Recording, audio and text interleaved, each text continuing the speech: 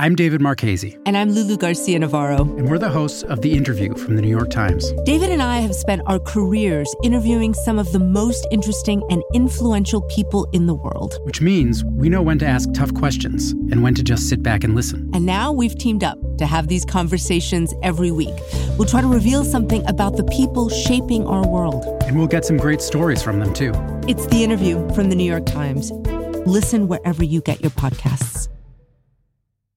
From the New York Times, I'm Michael Barbaro. It's Friday, October 18th. Here's what you need to know today. Okay, how does it sound? It sounds pretty Sound good. okay? I've never actually produced a bit of any audio on my own, so this is an Okay, experiment. great. And I think this is definitely the first time we have done the headlines of the Daily inside the Senate Press Gallery. So Okay. Cheryl Solberg. Oh, I think I'm supposed to hold this to my own mouth. So, Okay. Cheryl, what do we need to know today? So it was a really busy news day. Today, I'm proud to report, thanks to the strong leadership of President Donald Trump and the strong relationship between President Erdogan and Turkey and the United States of America, that today the United States and Turkey have agreed to a ceasefire in Syria. Vice President Pence flew to Turkey, and on Thursday afternoon he announced that Turkey had agreed to a ceasefire in which the Turkish government would suspend its military operations in northern Syria for 5 days in order to give the Kurds time to clear the area. So that raises a question. Is this a breakthrough, or is this just giving Turkey what it wants in the first place because they wanted the Kurds out? What else?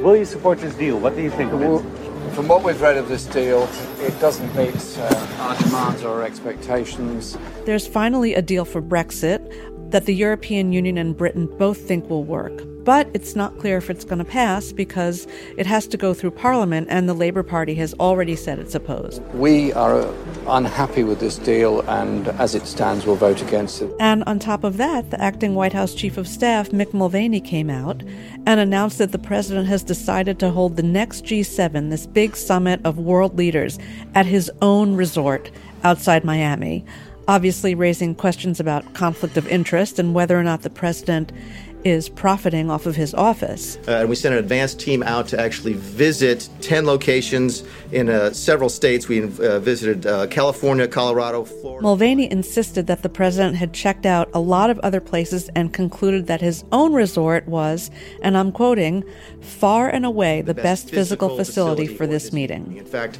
I was talking to one of the advanced teams when they came back, and I said, what was it like? And he said, Mick, you're not going to believe this, but it's almost like they built this facility to host this type of event. And finally, on Thursday, it was a sad day here in the Capitol because Representative Elijah Cummings, a towering figure in the House, died.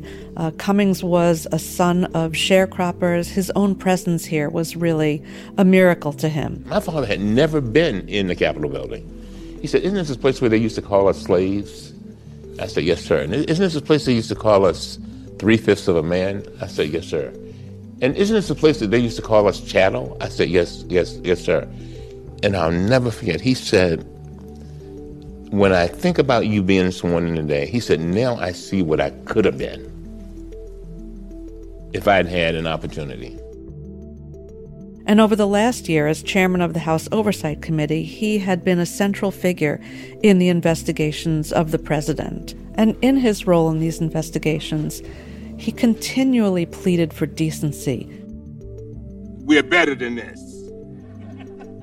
We are so much, we really are. As a country, we are so much better than this. And I'm hoping that all of us can get back to this democracy that we want and that we should be passing on to our children so that they can do better than what we did. Cheryl, thank you. Thank you, Michael. That's it for today. I'm Michael Barbaro. See you on Monday.